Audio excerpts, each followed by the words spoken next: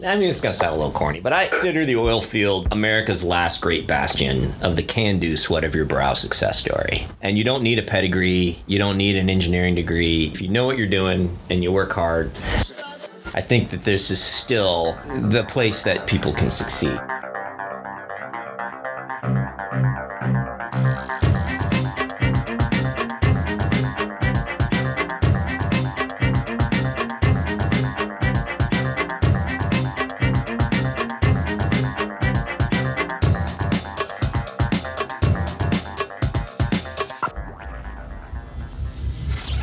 This is EnergyCast, and I'm Jay Dowenhauer. Today we are talking about my job, water treatment for the fracking industry. As you know, hydraulic fracturing requires water to break up the shale formations containing oil and gas. In the years since the fracking boom began, an entire industry of water management companies operating alongside the oil and gas producers has emerged, and that is a story we are telling today. It's interesting, I once asked someone what they thought the most important energy sector was, and they told me it was water. If you consider that natural gas is now the go-to energy source for a lot of our power and heating needs, that's a good point. In some parts of our country, water is abundant. In other places, like West Texas, where most of the activity is focused, relying on groundwater to pump miles into the earth where it is leaving the water cycle is a difficult proposition. As you will recall, I entered the frack water sector while having a casual conversation one morning on a deer hunting trip. That conversation was the first time I'd ever heard of the concept of recycling frack water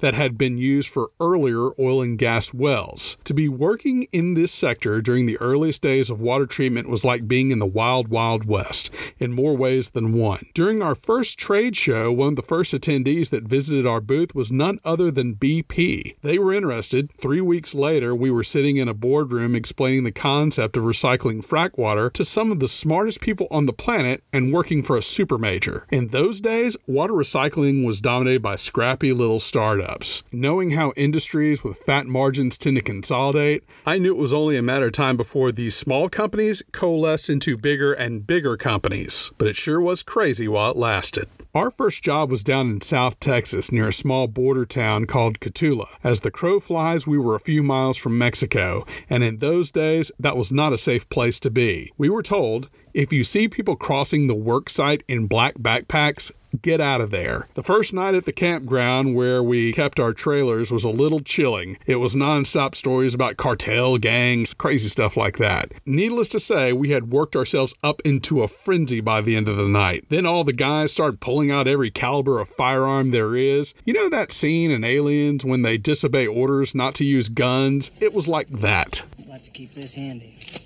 for close encounters. I heard that. So we're all jazzed up. It's the middle of the night. Every time a tree branch brushed the trailers, we think it's go 30. At one point in the middle of the night, one of the guys comes in from the other trailer to use the toilet, and I freaked out, flew out of the bed and dove between the fridge and the oven because they offered the most protection. Covered in cold sweat, I thought, what have I gotten myself into? Turns out, one of the most rewarding experiences of my career. I moved on to other organizations since then and have been able to design some terrific pieces of kit. To be able to work with talented engineers as well as the guys on the ground who know it best and produce a piece of equipment that is designed from both the top down and the ground up has been very rewarding. The oil and gas sector has grown, matured, and evolved over those years. But as our guest today will tell you, that driving spirit still lives on. Our guest today is Clay Moggins, Director of Water Technologies for Select Energy Services, a giant in the water services sector. If it has to do with water in oil and gas, you can bet Select covers it. There's the movement of water from collection areas to the frac pad. That's generally called water transfer. And then there's the water treatment side, which is where Clay resides. I met Clay in 2011 after one of the companies I was working for had been partially acquired by Select. We've been friends since then, and I don't think you'll find a more knowledgeable person in the sector. Clay is an A&M grad with a PhD in chemical engineering. Prior to that, he worked for Siemens before hearing the call to come to the oil patch. He wanted you to know that he is not speaking on behalf of the company as a spokesman, but I seriously doubt you could find a representative for Select or the industry than this guy. I hope you enjoy my conversation with Clay Moggins. We're here with Clay Boggins, Select Energy Services. And Clay, tell everybody your title and really what you do for Select. Sure thing, you bet. My own bio intro is I'm a PhD chemical engineer. I graduated from A&M about 6 years ago. I totally bought into the Aubrey McClendon message about making America great through the frack revolution. And I still do. And what an exciting world it's been. So what I do right now is I work for the largest water-focused company in the U.S. oil field. And I'm our Director of Water Technologies. And mostly my role is strategic and technical. My job is really to look at, what is the best practice today, what's going to be the best practice in 6 months, and what's going to be the best practices beyond, and then try to steer my corporate leadership in the right direction to kind of keep us in top and in tune with that. It's been a fun job. One day I'll talk about reaction rate kinetics and mass transfer limitations, wearing a coat and tie at a conference, and then the next day I'll be answering questions on how do we address a problem with a pit in North Dakota that's been overrun by newts. It's just every day is an exciting new day. I want everyone to understand that Select does the gamut, but what I'm really wanting to focus on is your job, is the water treatment component. And so what I'd like to talk about, first of all, is frack water recycling. That's an important deal. Because we're business focused here on this podcast, explain for the initiated how the economics work when it comes to frack water recycling. Yeah, you bet. To really answer that, let me take a minute to explain the whole water story. When it comes to fracking, the first thing you have to do is get the water that you're going to frack with. There's no standardized price on any of this stuff. The cost of the water is going to be anywhere between 10 cents to $1 for a barrel of water, which is 42 gallons. Once it's purchased, you still have to get it to the frack. And moving it there can easily be another $1 a barrel. And we're talking a lot of water. We're talking, 250,000 barrel fracks is very common. So then once you've used that water to execute the frack, it starts coming back with the oil. Now the well's going to be producing, you're going to be doing flow back and then production. And so what do you do with that? And so you have to move that somewhere to get rid of it. So there's the cost of movement of that now distressed water. That water is going to be 3 times saltier than seawater, depending. It's going to have some oils in it. It's going to have other contaminants in it. It may even have some biocontaminant in it from downhole. Moving that water, then you're going to go to what we all call a disposal well. It's going to go downhole, usually at a price point of, we'll say nominally 50 cents a barrel. So if you add all those numbers up, your total water cycle on that can easily be up to $4 a barrel. So then the question comes, what about recycle then? There are multiple reasons that people recycle, multiple advantages. The first would be, of course, the economic. And in the end, that's what drives everything, right? And the economics are great because you're eliminating the source and disposal, but depending on how clever the program's set up, you can also take a big chunk out of the movement costs, which are very high. When it comes to recycling, there's no silver bullet. Explain some of the technologies that are common with recycling. Most of them will leave the salt in the water. What we're focusing on usually is getting rid of things like turbidity, which is just how cloudy the water is, floating things, dissolved iron. So how do you do that? And there's a bunch of ways to do it. And they're all credible and viable. There's just different reasons you'll pick different ones. But, one of the common ones is pH adjustment-based precipitation using things like inclined plates or just settling tanks. In shorthand, we just call it flock and drop. Another variation of this is oxidation-based chemistry, where you oxidize the dissolved iron into an insoluble form. Another common technology or approach is bubble flotation. A lot of times you'll add an oxidizer or something to manage the iron, and then you use bubbles, which will float out oils and suspended particulates. And then you can combine that with post-filtration to do an even better job. Other technologies are things like electrocoagulation, which is some of the chemistry you're adding via the electrodes being electrolyzed into the water. There are also some interesting heavy aeration solutions that are infrastructure projects that large operators will sometimes do, where they'll basically take their produced water and essentially do the same thing as a municipal biological treatment plant. And then you can even do things like tend bugs in there, where you grow benign microorganisms in there, which essentially deplete the water of nutrients and whatnot. Those are the ones that I'm seeing most common on what I call the clean brine recycle types of technologies. One of the things that a lot of people may be thinking is how is this different from municipal water treatment? We have very different goals. First off, municipal water is taking fresh water that's contaminated with organic materials and removing those organic materials. Most of the time, we're taking saline water that's contaminated with some organic materials, but also contaminated with certain inorganic materials, such as iron and so forth. And we're removing those items. And for the most part, if some oil slips through, it's not that big a deal. We're not as focused on the compatibility with a wildlife environment of our discharge, because that's not where the water's going. And the other thing, of course, would be the water that's coming into a municipal facility may be a whole lot less variable than some of the water you see when you're recycling frack water. Am I right? Yeah, that's a very good point. Yeah, because at a municipal plant, they're going to have a fairly standard volumetric flow rate on schedule every day of a fairly standard composition. Whereas you're right, our water may be running full capacity for 3 or 4 weeks, and then boom, it's shut down, and then start up again in a few weeks or months.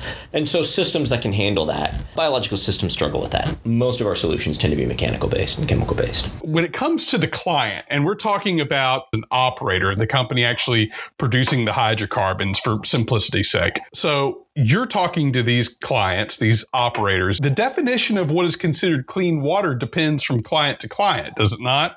Yeah, and that can be all over the map. It's funneled to a more common spec, but by no means is there a standard spec across the industry still. And occasionally I'll get a spec that'll be remarkably tight on some things and other specs that are quite loose. Generally, as a water recycler, the baseline of what we try to do is we pay attention to 3 things: the iron, the turbidity, and the bacteria. If we can take a dark, cloudy water that has a high bacteria load and a whole lot of dissolved iron in it and produce a relatively clear water, I call it lake water spec. For most people, that's fine. Most of what we've been talking about is what I call treat and batch side, where we take produced water and flow back water and we treat it up and we'll store it in tanks and ponds and pits. And then they'll draw from that all at once when they need to do the frack. So we'll run for a month or so, build up the inventory, then boom, they'll frack with it. There's also what you call frack on the fly. On the other side, when they're doing the frack, they're also doing a treatment to that water. And usually when they do that, that'll be things like the disinfection. This is interesting, this dynamic with the operators, the clients. In some of the early days, I was surprised how much we were explaining to the operators. These are big companies, downtown towers with the names on the front. I always tell people this. It was kind of like the pharmaceutical rep explaining drugs to the doctors. You're talking to engineers and geologists and guys like that. How has that dynamic changed as the operators have gotten more sophisticated over the years? Are you explaining as much to them these days? How much do they know in the room? So that has definitely changed. It used to be kind of like you're trying to explain rocket engine design theory to a pilot while he's engaging in a difficult takeoff that he doesn't have enough time to do. He didn't care. He had more wells to frack than he could shake a stick at. On top of that, it was new. It was just this additional variable. It was just perceived as risk enhancement, problem enhancement with his well. And in fairness, some of the early operations did have some bumps with people. What's happened is recycling has become a lot more commonplace. There's a lot of corporate directives that have been backed up by action to do it on recycling. The customer wants to talk about it. The engineers, the operators want to talk about the science, the chemistry, what's going on. And of course, I live for that. That's fun stuff. Let's talk briefly about some of the other water treatments out there. In addition to the recycling component, many in the industry are using biocides to kill bacteria and other microbes. Explain why that's important to kill bacteria that's going down back into the earth. This is really important. When you use fresh water, that water will have a fairly low carbon content. It's going to have a fairly low bacteria biological loading to begin with. If you take produced water, that is a high carbon load, salty water laden with nutrients of the exact composition that what's going to be downhole. Eventually, life will take hold, and then it's going to thrive. And these would be the bugs that basically do things like they're anaerobic bacteria that'll do things like use sulfate for respiration, thus generating H2S gases. So disinfection is huge. The old approach of adding various liquid biocides that we've been using for many decades in the industry, you can still do that, and a lot of people do, and it still sometimes works. What the industry's really done and made a big shift is to oxidizing biocides. And the reason for that is these things are great. They're fast and they're complete, or at least very nearly complete. So in a matter of minutes, you can fully disinfect water. What we'll do is we'll add some oxidizing biocide to that water while it's transferring. Then what we'll do is we'll either measure real time with response sensors, or a guy will check manually, and that'll tell us if we have any residual oxidizer that we added. And if we have residual oxidizer after so many minutes of reaction time, then we know we've for all practical purposes, fully disinfected that water. Let's talk about the third way as well. Are there any other services in water treatment that you've seen? I once developed some technology to treat sulfate. It was basically an industrial water softener, but there are a lot of other little things that sometimes the client wants you to take out of the water, and sometimes those treatments are a little bit specialized. What have you worked on in the past? So yeah, that's a fun topic. In my opinion, the real heroes of recycling are actually the frack engineers. It's not us recyclers, because they have figured out how to frack with more and more difficult water. And that's allowed us to treat and recycle water with less and less rigor to the various things that you're talking about. On the sulfate example, we have a minor role in a project right now, actually, on removing sulfate from water for frack use. So for the most part, we generally focus on the big three that I mentioned: your turbidity, your iron, your bacteria. Other specialty things, big ones that people would love to remove, are things like boron, although less so these days. And then hardness. They're more of a challenge for your frack chemists. They have more interferences with your frack chemistry. So if we can remove those, we will. You mentioned the salt issue, and I think a lot of people are wondering, well, why wouldn't you have to desalinate? And I've been pitched desalination options in the past, but that's not necessary. As an engineer, it's kind of a heartbreaker because I find the desalination technology some of the coolest technical solutions to work on, but the reality is the economics just aren't necessary anymore. They have figured out how to frack with high saline water very easily now, and so for the most part, it's just not a common topic. It's been argued with some credibility that fracking with salt water will produce a better well than fracking with fresh water, and produced water is, if nothing else, salty. Fresh water causes certain clays and materials to expand and swell, and salt water causes them to expand and swell less, which helps with your pore clearance downhole. And then the other aspect has to do with just your water compatibility with the material that's already downhole. So you've got a water that you're fracking with that's already in salinity equilibrium with the entire system downhole. So it's not dissolving off salts and breaking off chunks of Lord knows what while it's downhole doing strange things. That water's already compatible and saturated with everything that's downhole. Here's another question. I'm just thinking of it while we're talking, is being able to kind of your KPI.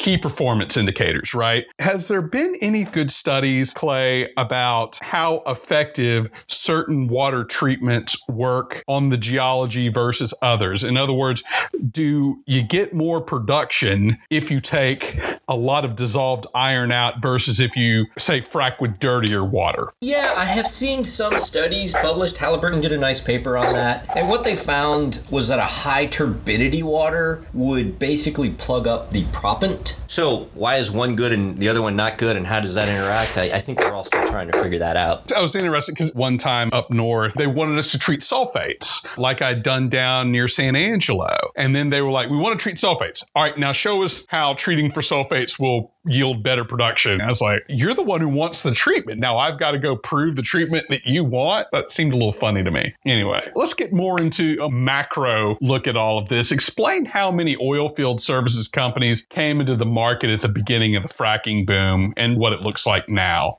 Man, I don't know. There's probably, jeepers, I would say somewhere 50 to 100 that have tried to get into the water management, water recycle game that just didn't make it. And it's a tough business. A lot of people, I think, were kind of misled by the pundits. There was this general feeling that all of the operators are going to have to recycle water no matter what, and they're going to pay whatever you want because they're printing money with a printing press. It doesn't play out like that. You had that on one end motivating a lot of people to get into it, combined with, we were all learning. A lot of people came in with solutions from municipal or desalination technologies, from seawater desalination technologies, which are completely different systems and worlds, and tried to apply them to this, and it just cratered within a matter of hours, if that. The various oils and whatnots and contaminants that are in our waters would just wreck that whole system. Combine that with, it's been a fast pace to obsolescence. 5 years ago, you could recycle water realistically in cell jobs, and people were doing it for $1.50 plus a barrel. Today, that's a total non-starter. The company I work for, we took a different take on that. Rather than spending millions of dollars of developing our own solution suite, we actually went with a partner approach to whoever the best-in-class providers were amongst the spectrum of solutions. And that had pluses and minuses, but one of the things is it did help protect us from basically the inevitable obsolescence of your fleet that a lot of people went through. It would seem to me, Clay, I kind of see the whole fracking industry as in two phases. Now what we're seeing is what I like to consider shale 2.0. right? And now the prices have kind of recovered a little bit. Everything post-bust is just a whole new economic paradigm. People are really tightened up in the shale 1.0. There might have been a little bit too much largesse, and you just can't sustain these days with that old mindset. Absolutely. Oh, absolutely. One of the things that's happened is the activities return, but the value of the product and the openness of operator budgets has not. You still have to definitely sharpen your pencil to be in this game. And what's interesting, though, is during the bust of 2014, recycling actually did really well. I think that one of the reasons that happened is because operators had a lot of smart people who had more time on their hands to evaluate things, and this actually saves money. There's been some real success stories during that downturn that, in a way, I don't know if would have happened if it wasn't that downturn. One of the things I always notice when I first got into this is, look, there was a lot of small startup companies, and some of them just didn't make it. I guess it's just the MBA in me looking at it when I was originally getting involved in this was eventually there's going to be consolidation. And that's what we've seen is you got the companies like Select out there and some other large companies. Is there room for the scrappy little startups in this space? I would say absolutely. I mean, it's going to sound a little corny, but I consider the oil field America's last great bastion of the can-do sweat of your brow success story. And you don't need a pedigree. You don't need an engineering degree. You can just, if you know what you're doing and you work hard, I think that this is still the place that people can succeed. And that's one of the beauties I see in the industry. One of the challenges that a new entry will have is most of the easy stuff has been done. The clever ideas that you can do in your garage, a lot of people have kind of thought about that now. There's still room. I'm still waiting to talk to anybody who's got a great idea, but I still think there's room for the scrappy upstart, and I can't wait to see the next one. And we certainly look forward to seeing who else comes along. Okay, so Clay, I am going to finish up with something I do for all my guests, which is I ask them about what they think about all the other energy technologies out there. And I just want you to tell me first thought that comes to your head when I mention all these, okay?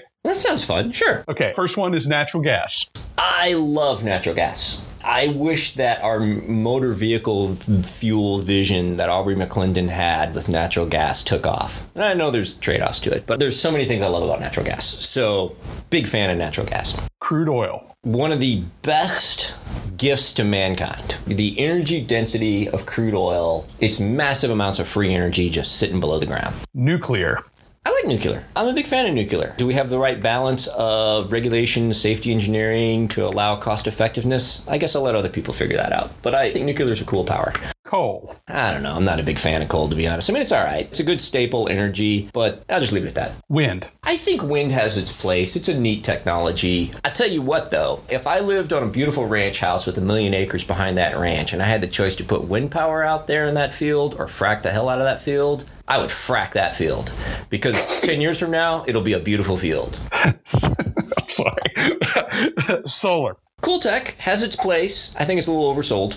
Biofuels. I would say that was a wasted shot. I am not a believer in biofuels at all. I think they're a boondoggle. Fuel cells. In 10 years, we'll all be having fuel cells. That's the line I've heard all my life. So I guess in 10 years, we're all going to be driving with fuel cells. Check out episode 2 that I've done. Hydroelectric. Love it. Obviously, you're limited to where you can apply it. And there's some controversy. I don't want to wreck a beautiful natural park or something with it, but big fan. Geothermal. I don't know a lot about it. It's a cool tech, but I think it's kind of expensive, isn't it? I mean, it's pretty involved. You got to drill down pretty deep, right? I actually spoke to a geothermal guy in DC. Their trade association sucks, which may be part of the reason why we haven't heard very much from electric vehicles. So I used to think this was the Paul Blart Mall Cop type vehicle until I drove a Tesla. And dude, the thing was great. We'll see what the future brings on those. I think they've got to figure out the battery technology still. And I look forward to them figuring that out. And finally, nuclear fusion. I got to tell you, Jay, I have lost my faith that the physics is going to work on a practical level. A lot of smart people have been working on that really hard for a long time, and they've got, frankly, nothing. What physics are we going to discover? What engineering are we going to discover that's going to change that? If we haven't discovered it by now. So I'm kind of bummed out about that. All right, Clay Moggins, thank you so much for your time. You bet, Jay. It was a pleasure.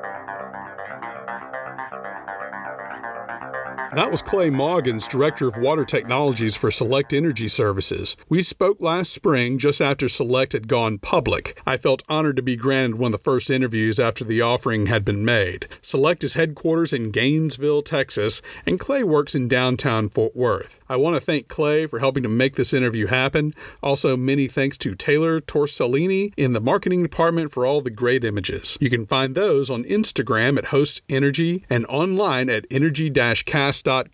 Music was produced by Sean Stroop at Stroop Loops. All guests are sent the raw and completed versions of the show to ensure they've been treated fairly. So far, no complaints. That wraps up episode 19. Next week, we finally unravel the mysteries of nuclear fusion with one of the nation's authorities on this technology of the future. Until then, I'm Jay Dowenhauer. We'll see you next time.